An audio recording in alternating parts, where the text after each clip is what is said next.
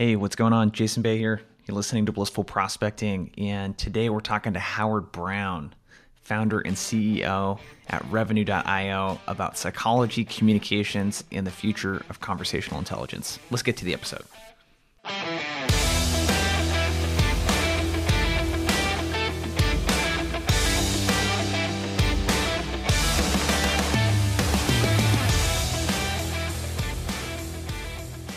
Super excited for you to listen to this one. If this is your first time listening to Blissful Prospecting, this is a podcast where I help reps and sales teams turn complete strangers into paying customers. So I look at outbound as a game of odds. And right now, and this is what I see across my work as well, according to Clearbit, you have a 1% chance of getting a reply to a cold email, and about a 1.48% chance, according to Gong, to get a positive result from your cold call. And I don't know about you, I don't really like those odds. So when I look at outbound, I think of it as a game of odds and probability, and how do we increase our odds of getting a more favorable response. And what we're going to be talking to Howard today, I love that he's a clinical psychologist, by the way. And if you've listened to my show, you know I'm very big into psychology and therapy and that sort of thing. But we're really going to dig into a couple things. This conversation went in a couple different ways. One, we talk about the relationship that we have with others and the relationships that we have with ourselves. So our interpersonal relationships with others and our intrapersonal relationships with ourselves, and how that affects our sales results. So in other words, how you think about yourself and how you manage the relationship with yourself. We talk about attachment styles. We talk about how he got into sales, how he got into psychology, how he became a founder of several companies. We also talk about how to connect the dots to find out what motivates you. And we kind of connected this to fear and anxiety and sort of the narrative that you tell yourself. And we spent a lot of time talking about anxiety. It's something that he talks a lot about as well. And honestly, this is just a super fun podcast for me because I got to pick someone's brain that's way more educated on the topics of psychology, than I am. So I'm super excited for you to listen to this. Before we get to the episode and the interview today, I got a quick favor. If you're listening to this podcast on Spotify, if you could, there's a way on the app when you open up the podcast on the Blissful Prospecting page where you can give it a rating. I'd appreciate a short. You actually don't need to write a review. I don't even think it lets you. If you leave us an honest rating of what you think, I'd really appreciate it. It just helps get this show in front of more people like yourself. So let's get to the episode. So we were talking before we hit record, just sort of how interesting your background is. But how did you get into, where did the interest in psychology start with? Where did that start from? Were you like a little kid thinking about this stuff? Was it something that you kind of stumbled into on accident? What's the backstory? Boy, it's I'm certainly asked quite a bit about that. So I actually grew up here in Los Angeles. My father was mayor of Beverly Hills. A lot of people ask me, how did I get into sales? Well, I think about my first sales job was actually walking door to door with my dad when I was 8 years old. He dressed me up in a suit and we walked door to door, basically introducing ourselves. And I'd introduce my dad as a candidate for mayor, and I'd tell them how beautiful their house was, and I'd connect with people that way. And I really went to school and I studied political science, and I came out of school and I became a campaign manager, a speechwriter. I was highly involved in local LA politics, and I really enjoyed that for a time. And then I realized that a lot of politics and campaigns and that sort of thing is paid for by real estate and development and real estate entitlement. And so there was lobbying involved, and I got involved in that. And I started my career in real estate and started building out a really nice network and portfolio of real estate, which was great.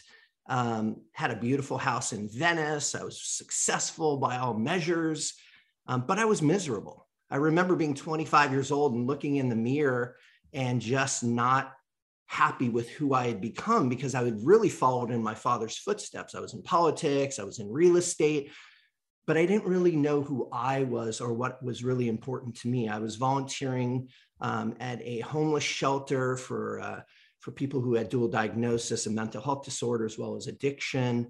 And I always really enjoyed that work. And my buddy who was studying clinical psychology at the time, he was also volunteering there. He said to me, you know what, you're really great at talking and connecting with people. I'm going through this program to gain my master's in clinical psych. Why don't you join me? It's a night school thing. And I did. And did a 3-year program, earned my master's, fell in love with helping people.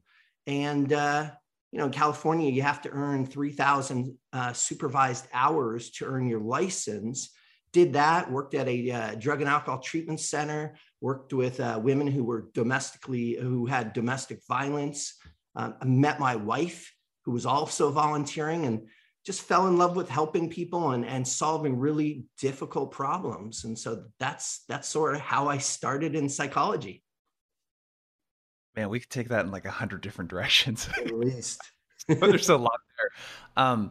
Did you did you learn anything about yourself as you started to study psychology that made you look at yourself a bit differently? Anything like that? Yeah, I mean, look, I think I was going through my first midlife crisis at 25 years old because, again, I sort of stared in the mirror and just, I didn't like who I was. Like, you have to wake up, you Yeah. have to feel good and passionate. And I got into therapy myself. I found a great therapist. Part of the program I was involved with required you to have a therapist as you were going through school. And yeah, I did a tremendous amount of work on myself. I'm a lifelong fan and advocate of therapy. I've been in therapy probably 28 years, and I still have a license in clinical psych. I'm actually still a marriage and family therapist. You have Hmm. to maintain that by continuing education. I think the ability to be a great therapist and connect well with others requires a deep understanding of yourself. And so you'll see a lot of therapists who are, in fact, wounded healers, meaning they've suffered a lot of trauma. They get into helping other people, but they don't really deal with their underlying issues. So in an attempt to deal with their own stuff, they go to help other people, but they still have the underlying trauma. And I feel the best therapists out there are ones that have evolved to a point where they're dealing with their own stuff so that they can connect with their clients. They can, rather than project their own stuff on a client, they're able to understand where they are and where the client is and where that divide is. And that is super important so that you don't project your stuff onto your clients. Just like as a salesperson, if you connect with your prospect and you call them up and you pretend like you know exactly what they're going through, and hey, I talk to sales leaders and I know exactly what you're going through.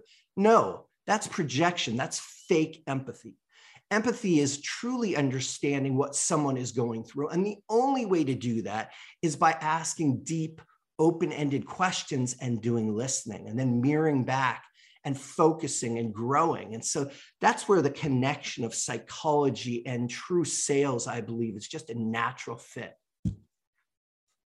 Oh man. Okay. So again, there's like some big broad topics. We might tackle this conversation actually a little bit differently than I was thinking, but I think that let's spend some time on the empathy piece. And then what I also want to talk about, I think that's kind of interesting too, is that, I mean, it sounds like you've been on this 28-year long journey. I haven't been going to therapy as long as, as you. I'm about 2 or 3 years. And there's kind of an interesting thing that happens where you start to piece together the puzzle of your life and you start to figure out why you are the way that you are. If we could focus on that part first, and then I want to kind of circle back to the empathy thing. When you think about like the salespeople and the sales leaders that you've worked with, do you get the sense that a lot of them understand like why they are the way that they are right now and why they might have certain habits or tendencies, especially the ones that kind of get in the way? Do many of these folks like connect those dots? Is that something you help the people that work for you with? Like any of that kind of stuff? What are your thoughts on that? Yeah, look, I think I try and surround myself with people who are interested in um, looking at their blind spots, of exploring within, of connecting with people on more than just superficial level. I think the best leaders are also great coaches, meaning they don't treat everybody the same. They look at the individual. They try and connect with that individual's strengths and weaknesses. They focus on that individual's strength and areas that they can add value. In order to do that, I believe that it requires that you really take a look at yourself, understand what motivates you, what matters. If you're disconnected from your own emotions and from the things that motivate you, it's really hard to connect with others and really understand what they're going through so that you can actually be both compassionate and empathetic, because we all, right, at our core, we're all the same, right? We want recognition, we want love, we want to be understood. And in order to understand other people, it's important to understand what are those motivating factors that you have? Where are your blind spots? So I don't know if I directly answered your question. I think it's a mix. I think some people are highly evolved. They're constantly working on themselves. I think others are not. Some people have been able to find ways that they can be successful without it. I think that's great. Yeah. I choose to surround myself with people who are constantly striving to be better in every single way. And I think when you form groups like that, when you have an organization like that, they outperform others. No, definitely. When you said disconnected from your emotions, it's something I relate with a lot, because the very first therapy session I had with Dr. Gregory was, it was interesting because I figured out that I kind of muted my emotions for most of my life, where the kind of environment that I was raised in with my dad, especially, was one of, be humble, be quiet, don't draw attention to yourself, that kind of thing. So what that made me and I saw how he would interact with other people, that did draw that type of attention to themselves. And what it made me do was really kind of mute the highs and the lows. So I never really expressed sadness or loneliness or anything like that. And when things went really well, I never got overly excited about it. And I just got into this decades-long habit of not really paying too close attention to how I felt. So I was actually not able to identify simple things like, hey, am I feeling shame right now? If I'm feeling anxious, like, why am I feeling lonely, sad, whatever it might be? I wasn't really able to pinpoint some of those things. And what I've found in the work that I do now is, I think there's a lot of people actually that are like that aren't, for whatever reason, it's just not a skill that they have or that they've kind of muted. Do you have any advice for someone, especially a sales leader too, that's thinking about, like, I want to empathize with my team more, I want to connect with them, but this is just not a muscle that I've really flexed much. How would you suggest someone kind of starts to exercise that muscle and get some awareness around, like, what they're actually feeling, so they can connect with, like, what other people are feeling? Mm-hmm. I think there's a lot of different ways. I don't think there's any single way, but to your point, you've made breakthroughs in therapy by connecting with a therapist that has guided you through that process, right?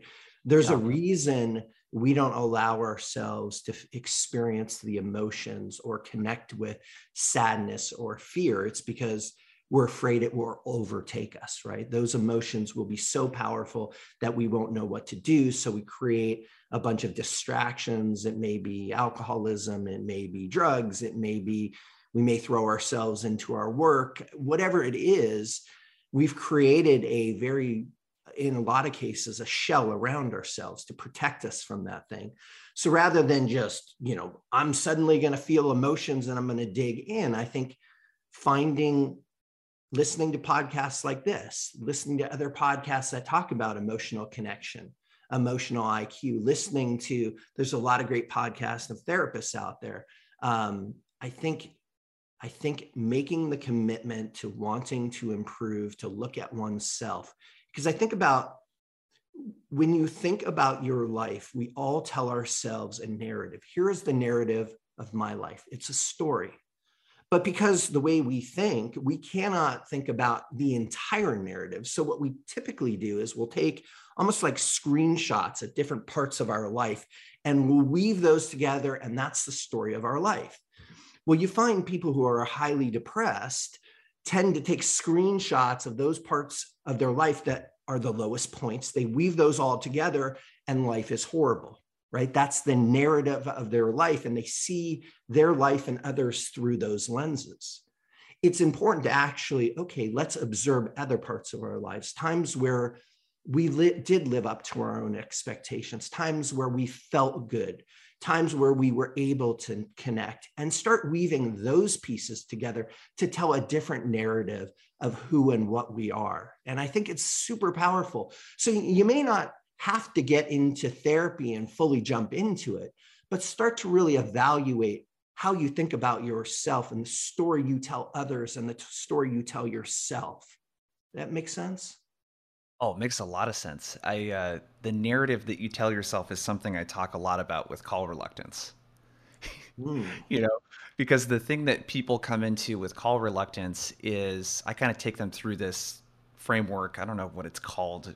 Seen it called pattern interruption, but more like interrupting your own pattern. And it's identify the pattern, pinpoint the trigger, derail and replace, and then make a habit. And the identify the pattern part's pretty easy for them. I don't make as many calls as I should because I'm too afraid to do it, Mhm. because something else comes up, whatever. When I ask them to really pinpoint the trigger, they go into this narrative that sounds like this. "Oh, well, I was on Howard's LinkedIn profile and I saw him and I don't know, he looks like a really busy, important guy. Why would he want to talk to me? Or I Mm. noticed that so and so has 20 years of experience in their position. I'm 2 years into this job. What could they possibly learn from talking to me? Or something I do a lot too is this person looks really serious on their LinkedIn profile. They look like they would be a total jerk to me if Of they picked up the phone, you know? course, yeah. Do you have any? So the narrative thing, it makes a lot of sense. Like with call reluctance, is that something you've explored at all or talked to reps about at all? Or is there any other way that maybe people should think about stuff like when they're prospecting and they start to tell themselves these types of narratives? Anything that you recommend that someone like that do? Well, yes, absolutely. I think you gave examples of the type of things that we may tell ourselves. This person looks serious, they could be mean, they look busy. So there's a fear there, right? Hmm. What is the actual fear? That you'll be rejected, that the person will be rude to you? And why does that matter? How will that impact you? So if I call this person and they're rude, what does that say about me? Do I evaluate my self-worth based on what other people think of me or whether or not they give me the time of day? How does that impact my self-esteem or how I think about who I am? And so I think taking it just a step deeper to say, okay, what does that? Why does that matter? What does it matter that this person on LinkedIn that I'm connecting with, because I truly believe that my product or service will benefit them and their organization? The product or service that I am selling will help them have a better version of themselves because it will provide them more efficiency, more time, better productivity, whatever it is. If I believe in what I'm selling, right? If I believe in it and I know it can help them, why do I care that they reject me? It's not about me, it's about them at that point. And so my job is to continue to try and find people that I can benefit through my solution. Because remember, sales is about helping people. If you're trying to go after people that can't see the benefit or utilize the benefit of what you offer, you're targeting the wrong people. So let's start there. Let's make sure we're contacting people that actually can benefit and then step in with confidence that, look, I'm here to help. I'm here to provide a service. I'm here to connect them with something that will help them. If you take I'm a sales guy and I'm just, calling down a list to, I'm going to provide value to this person because I believe in the product and the company, that's a reframe. But if you're working for a company and you don't believe in what they sell or what you're doing, maybe it's time to look at yourself and maybe it's time to find another job. Yeah. What I'm hearing from you is a lot of it's your self identity, I guess, like Yes. how you feel about what you're doing, and is there a bigger purpose, to what you're doing? Um, that's so interesting. I always call it drinking the company Kool-Aid. Is It's like, do you drink the company Kool-Aid? Do you really believe in, what you guys do and what you stand for and the work that you do for clients, So true. Um, okay, so you mentioned fear, and we've talked about fear a bit. How do you think about fear and, kind of just managing fear in general? Because I think this applies not only to, cold calling or prospecting, but just throughout the sales process. Um, I mean, there's just so many instances that come up where people are too fearful to just ask for what they want, even. And you talked about the rejection piece. Is there any other way that you or that we should be thinking about fear or how to manage it? And where I'm kind of going with this is it about getting rid of the fear? Is it about thinking about how to deal with it? Like how do you think about fear? Yeah, I think the fact that we're talking about fear is a positive thing. Where I'm on a blissful prospecting podcast here talking about fear, right? So it means we're making progress. And the reason we're able to talk about fear is because we all have it. We all have fear. Each and every single one of us. It's a natural instinct. It's part of our anatomy. It's part of our brain science, who we are, right? Understanding what triggers fear and why is where the work is, right? What triggers my fear? What does it say about me is really super important. Recognizing that, Jason, you feel fear, I feel fear, my cohorts feel fear. I talk to CEOs all the time and founders and VCs and private equity partners, and I talk to all sorts of folks. And you know what? Every one of them has fear. We all have fear.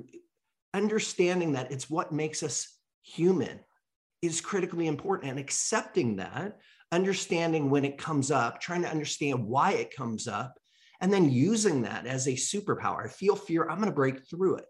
Because it's really empowering when you have that fear and you know it's something and it's an old pattern, and then you break it. And you're like, yes, I worked through that. I remember when I was younger, I used to have a recurring dream. It was a nightmare where somebody was chasing me. They were constantly, somebody was chasing me. They were going to get me. And I remember the day that I had that dream. I turned around and I kicked whatever this monster was. I literally, like, I don't know if I'm like the MMA superstar, but I did some kind of crazy kick. That was it, right? So every time I had that dream after that fact, I was able to do this kick, and it was incredibly powerful. I stopped having that recurring nightmare, but it was empowering because I overcame that fear. And I think that same thing happens in life when we're able to recognize the fear, find ways to push through it. It's empowering and it helps us grow as individuals. Yeah, it's almost like a muscle, so to speak. Like the more you do things that scare you, the easier it becomes to do things that scare you. 100. Let's talk about one of your fears. What's a fear you overcame? Oh shit. Well, there's a lot of personal ones. I would say right now I'm working on a book. So a big fear that I've had over the last year or two is, do I have enough to say? And I compare myself to, I look up like to your Anthony Ianarinos and your Mark Hunters and the Jeff Gittimers of the world, and Andy Paul's got a bunch of books, all these guys, and I'm like, can I put out something like what they've put out? And it's a comparison, kind of thing. So that was a really big fear of mine, that as I'm writing this book, I still feel that. But Mm-hmm. there's a lot of confidence for me in that, you mentioned reframing for me. I think that's been really helpful to reframe the purpose of doing this. The purpose is to put something out there that is really helpful for a sales rep, to help them with outbound. The purpose is not for me to feel a certain way about what I'm doing necessarily. Like I already know how to do this extremely well. Mm-hmm. I'm very good at teaching this stuff. Very good at helping other people get good results with it, and that's exactly what the purpose of the book is for. So it doesn't really matter how I feel or what I compare myself to, but that's kind of a big thing for me. It's just like you said, pushing through it and just getting comfortable with the fact that I'm going to have imposter syndrome. And the most successful people that I talk to have imposter syndrome. Like they doubt themselves. And that's a normal thing. So that's one of many things, Howard. Which like I could embellish more, but that's something I'm working through right now. Well, and it's interesting, right? It's amazing how we distort the facts of our life. So, Yeah. how many podcasts have you done roughly? God, I think we're into what 150, 160, 170 episodes or something like that here. And then I've been interviewed on, 4 or 5 dozen, Yeah. podcasts. And I imagine that every one of those podcasts, you learned something, right? Oh, sure. Yep.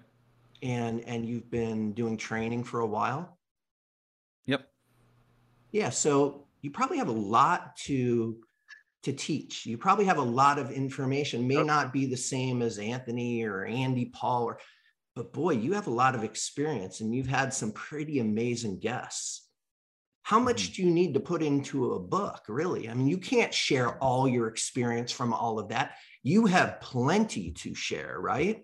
But telling Yeah. yourself, I don't have as much as this, when we judge our inside by how someone else looks, we're never going to measure up, right? Because you Yeah. have the fear and this and that. Hey, their life looks perfect. Like the book that they put out is great. Well, we're not going to measure up. And that's that I'm being a fraud, right? I'm not worthy. I'm that sort of stuff. And really say, wait a minute, let's look at my life. Let's look at the facts and then push through it anyway. That is so critical. And that's the stuff that every sales rep needs to wake up every morning. What's the 3 goals they have on their list? What do they need to accomplish? Who do they need to talk to? They know the fear is going to be there. Do it anyway. Yeah. I love that. I want to ask you about another topic I was thinking about, attachment styles. Have you done much? I'm sure you've thought about it a lot, but do you feel like there's any connection with our attachment style and the relationship that we had like with our parents growing up and how we interact with prospects, say when someone ghosts us or when we're not getting the answer that we want, and how anxious we might be about that, or with some people how avoidant they might be and like kind of shutting off and disappearing when someone rejects them, that kind of stuff? Have you seen any connection with that, or do you see anything like that? Boy, yeah, you're going deep, man. So my master's thesis was actually on Bowlby attachment theory. So Oh, cool. yes, critically Yeah. important how we attach and lack of attachment and what is healthy attachment versus unhealthy attachment. Absolutely. Um, I think a lot of yes. So the answer is yes. How deep we need to go as it relates to attachment theory is definitely the advanced course, right? So we talk about like how do we get started? Like Yeah. most sales leaders' ability to go all the way back to how they attached. And actually, I think it's super helpful if your parents are still alive to have those conversations with them. What was it like? How did they attach to me as opposed to my brothers or sisters? How did I attach to strangers? What was I afraid of? What happens when I was left that first time at school? What was it like when I was left in the crib? Understanding that sort of stuff is fascinating. It's probably far too deep for your initial exploration into discovery on who you are, how you attach to Yeah. people. But yes, all of our background and where we came from, I believe, impacts who we are. Whether or not I need to do that level of work to actually push through fear and to embrace sort of the new narrative of who I am and where I need to go and what fuels me both in a positive way and in a negative way, I think is, it's right there at the surface. We all can relate to those fears. Yeah, and for someone, because we're kind of bringing up a topic maybe that people are unfamiliar with, you mind giving just a quick primer on like what attachment theory is, just the general kind of idea, just so people know, and you probably can explain it way better than I can. Yeah, I mean, keep it very, very high level. It's how Yeah, we attached or did not attach to our parents. What was that primary caregiver available when we were crying, when we were hungry, when we were thirsty? How did we connect with that person? Did we have eye contact? All of that attachment impacts the theory is impacts how we attach to other people. Do we have healthy bonds Are we able to deal with separation? Those sort of things. Yeah, it's a really fascinating topic if someone's listening and wants to kind of get a deeper dive into who you are. Um, the next thing I want to talk to you about is there's a general, I think, just across all salespeople that I've seen, but particularly with outbound, when I teach this, something that's really hard to get people to wrap their head around is that, I've heard this term conversational narcissism that I think is really funny. I call it prospecting narcissism, and it's this like focus to tend to shift the conversation into us. It's the tendency to, when I reach out to Howard, I need to tell him about what I do and Mm-hmm. my products and my services and how I can help. And this really just extreme inward focus with no curiosity really at all about the other person or what they're going through. Um, how do you, how would you get, because I find that this happens a lot in people's personal lives too, just a lack of genuine curiosity in other people when they're talking to them. How do you think about that and, making steps towards like having just a more outward focus and not being so focused on yourself for someone that maybe kind of struggles with that?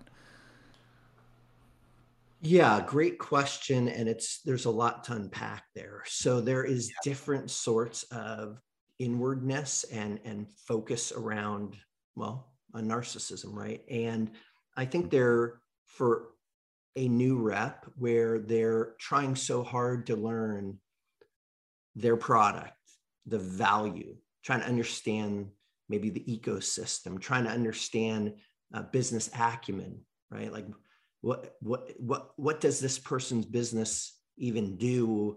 What are the market or unit economics of business? How can I actually be helpful? There's a lot to learn. And I think a lot of reps, unfortunately, don't get the training they need, both on their product, sales process, what coaching is, what their customers are really looking for, how the product actually solves problems. And so they sort of jump into the script that they know. It's like, boom, boom, boom, I do this. I'm from this company. We do X, Y, and Z. We have these clients. Are you interested in what I have? Well, no, but very cool that you just wasted 2.5 minutes of my time.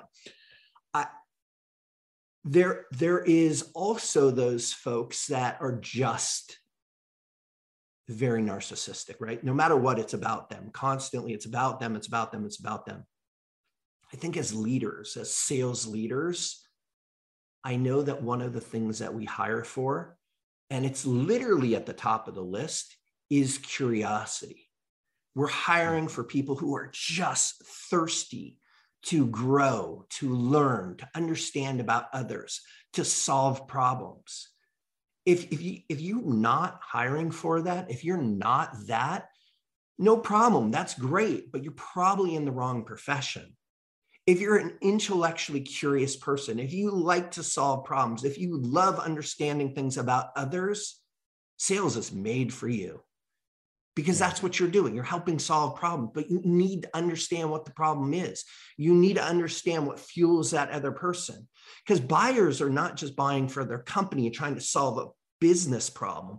They're also trying to solve a personal problem. What is going to make them feel better? Why are they going to emotionally attach to what you offer? How is what you're selling going to make them a better person, a better version of themselves?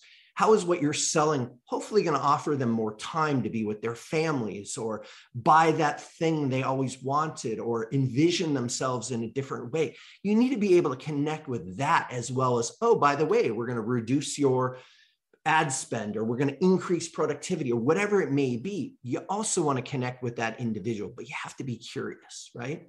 A great interviewer, right? Your ability to ask great questions of your podcast host is because you're hungry and curious to learn and grow. Those same qualities are required for salespeople. And quite frankly, I think they're required for a lot of people in business. Yeah. No, I love that. Just being an executive yourself, what have you responded well to? Because I think that the reason I ask that is that a lot of the people that I work with, they haven't been in a leadership role, before. And so they've never been in the seat of the buyer. Mhm. And what I'm always trying to get them to do is think more like the buyer, you know, put yourself in their shoes, which is an easy thing to say, but they've never been in the shoes before, you know? Is there anything you can share or lend in terms of you as an executive yourself? Is there anything that you particularly respond well to or don't respond well to in terms of how people try to sell to you? Yeah, and by the way, I spend a lot of time thinking about that because obviously a big part of what we're doing is studying how Yeah. people do outreach. We're studying how people communicate. We're studying what they do in emails at work or SMS or phone calls or Zoom meetings.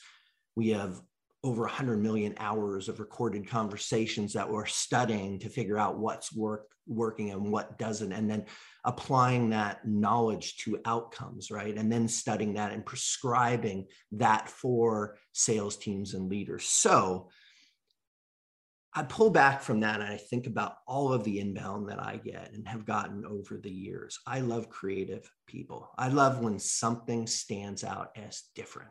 It's not that same pitch. It's not the exact same thing. It's personalized to me. It's thoughtful. It invokes my thinking. It's forced me to stop for a moment, no matter how busy I am, no matter how much I have going on. This guy caught my attention. This woman caught my attention. I want to focus for a moment because they have something interesting to say or offer.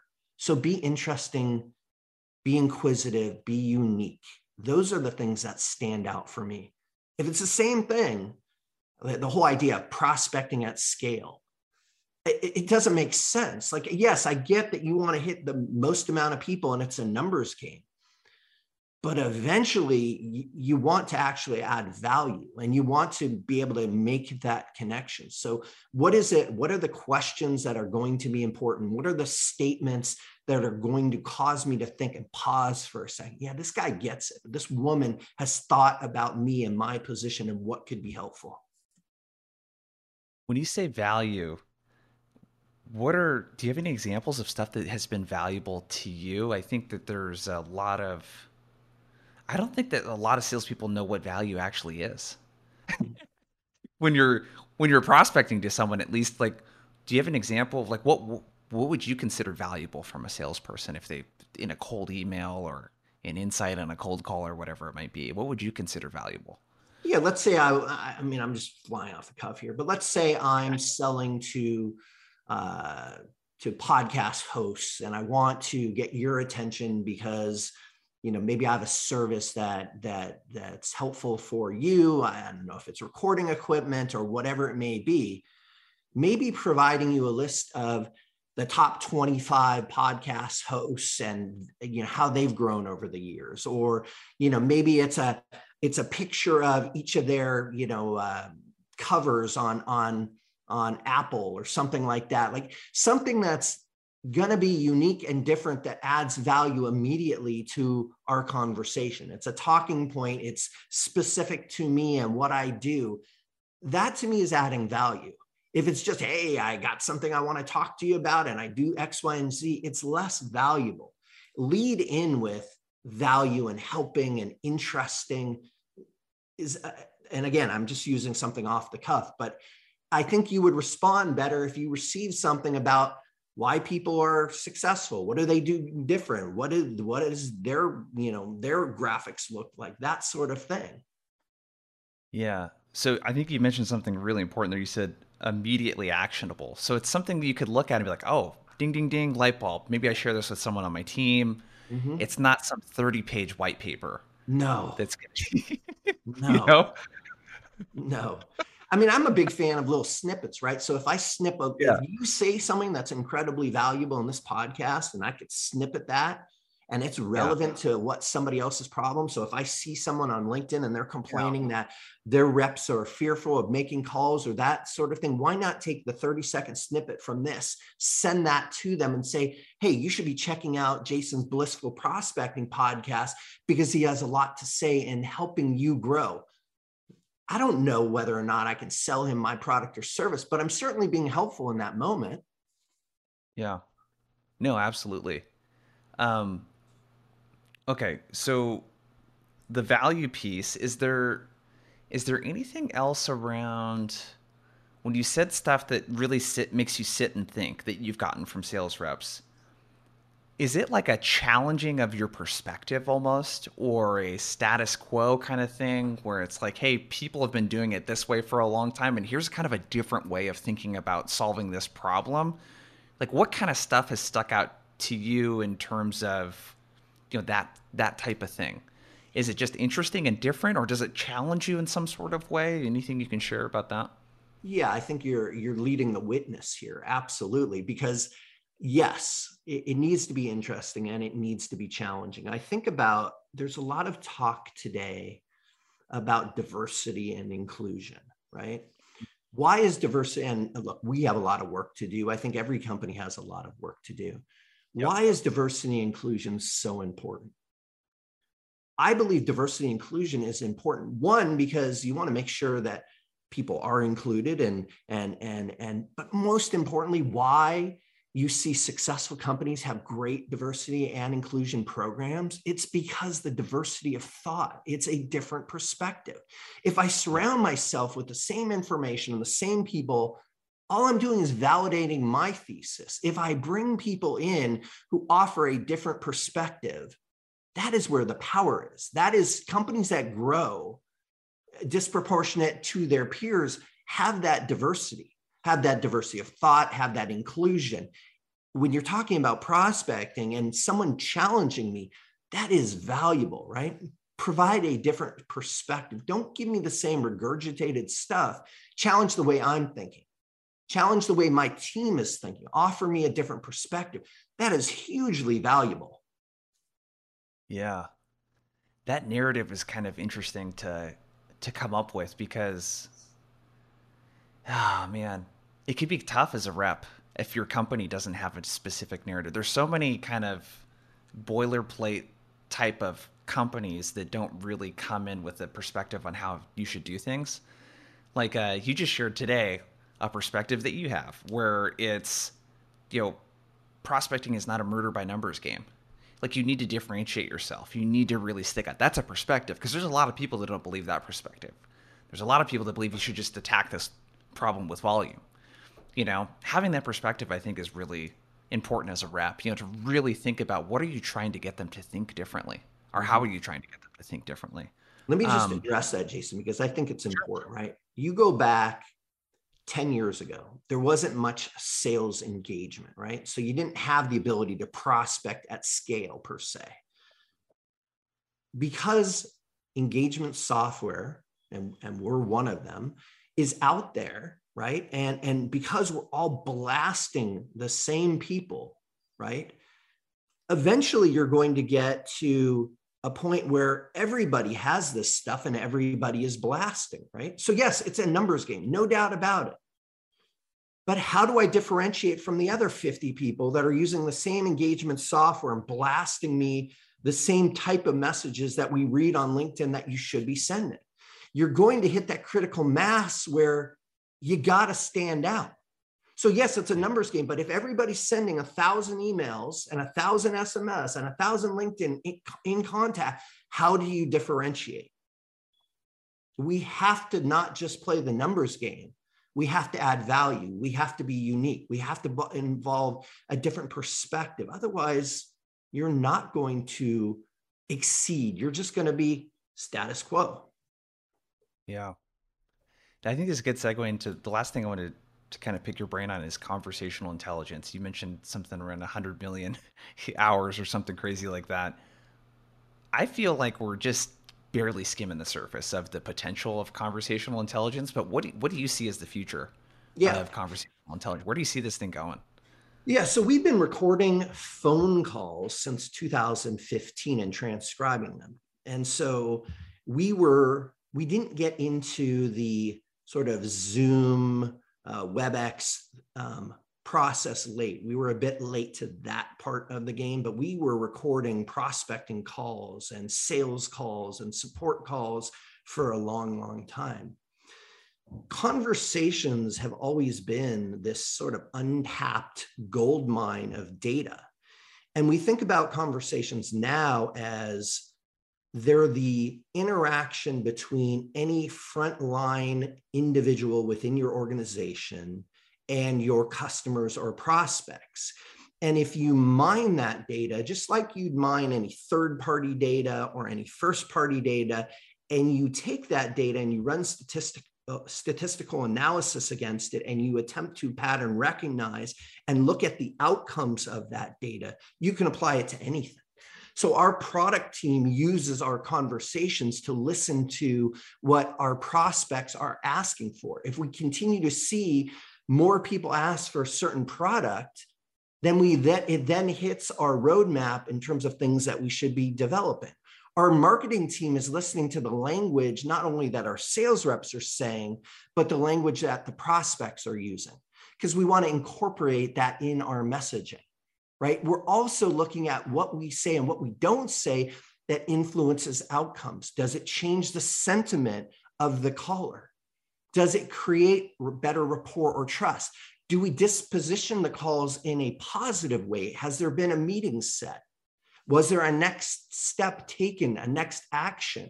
We look at all of that data, and then we look at how managers are training the reps and what they're saying or not saying, and we combine all of that. This is the gold mine, but let's not get overly excited about conversational intelligence. Without all of the third-party data, the intent data, the marketing data, the sequence and cadence data, the SMS data, and the email data, and stringing all of those pieces together and looking at a variety of variables and testing and measuring what in fact made the change in behavior and led to that outcome, it's just another data source.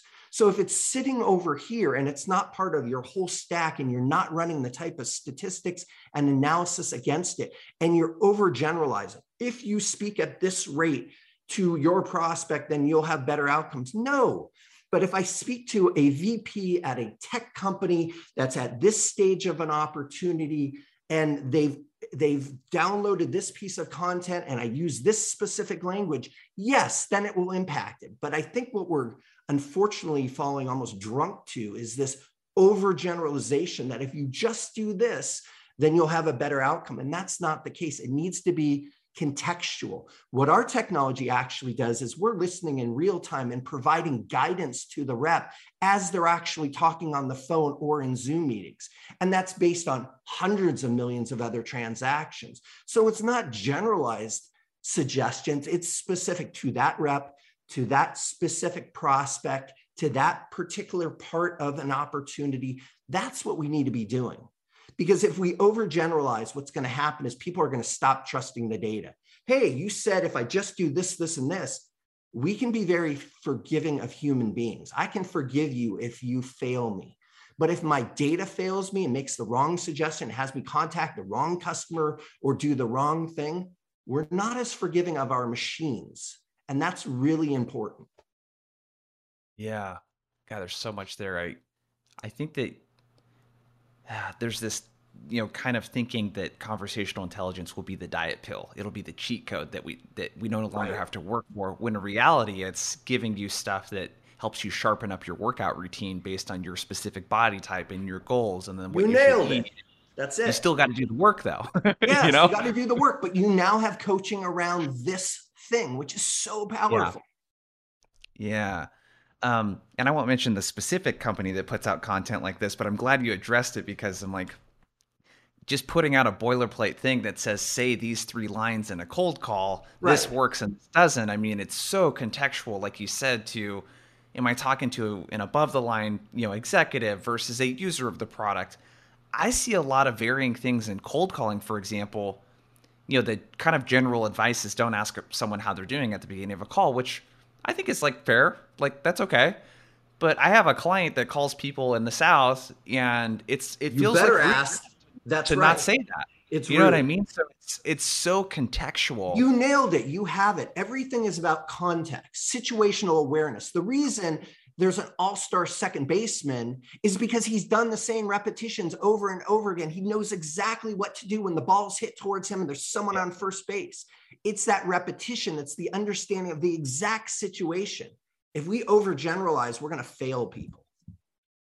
Yeah. I love your point too around gathering the data is one thing, because there's a lot of ways to record calls.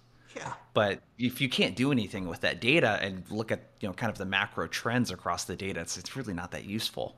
Yeah. So it sounds like that's kind of the future of this. Like, how can we tie things together and get much, more, how can we get smarter about the recommendations that we're making based on stuff that's actually happening, making more sense of the data that we're capturing? I'd love to give you an example, Jason. So we were studying interruptions, when people interrupt others during conversations. And one of the things that basic technology, recording technology, can do now is it can tell you if you are a interrupter, right? And we've always heard that interrupting people is bad. You shouldn't interrupt people when they're talking. Yeah. Now, take Zoom away for a moment, and you and I are on a phone call, right? And I'm talking to you, and I'm maybe on a 20, 30-second tirade about something. Well, if you and I are on Zoom, I just see right now you're shaking your head because you're agreeing with me. That's a nonverbal cue that is, for me, comforting, because it means that you're understanding or you're connected to what I'm saying, right? You're giving me a shake. I get it. You're looking at me, you're connected. Now on the phone, you're not doing that, or you could be doing, but I don't know. So what do you do instead? You might say, yep, yep, I get it, agree, totally, yes. All of those are back channel interruptions.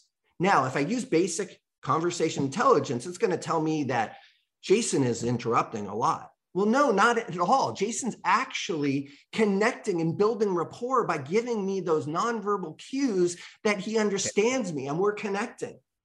But now we had to build this metric called back channel interruptions that, in fact, is a validating metric, so that we weren't just looking at interruptions and speaking, we're talking over one another, but what type of talk are we interrupting with, and measuring that. Now, this is the problem. If we overgeneralize, we're saying you're doing a horrible job, you got to stop interrupting, when in fact, you're my best connector. You're building rapport better than anybody else, and now I'm telling you not to do it. It's a problem. Yeah. Oh man, that's such a good example of something that needs to be so much more specific and nuanced, than a lot of the data. Dude, I could talk to you for another 2 hours about this stuff, but Me too. It's fun. I've had a great time. I appreciate it. so before you take off, where can people go to connect with you, learn more about what your company is up to, all of that kind of good stuff?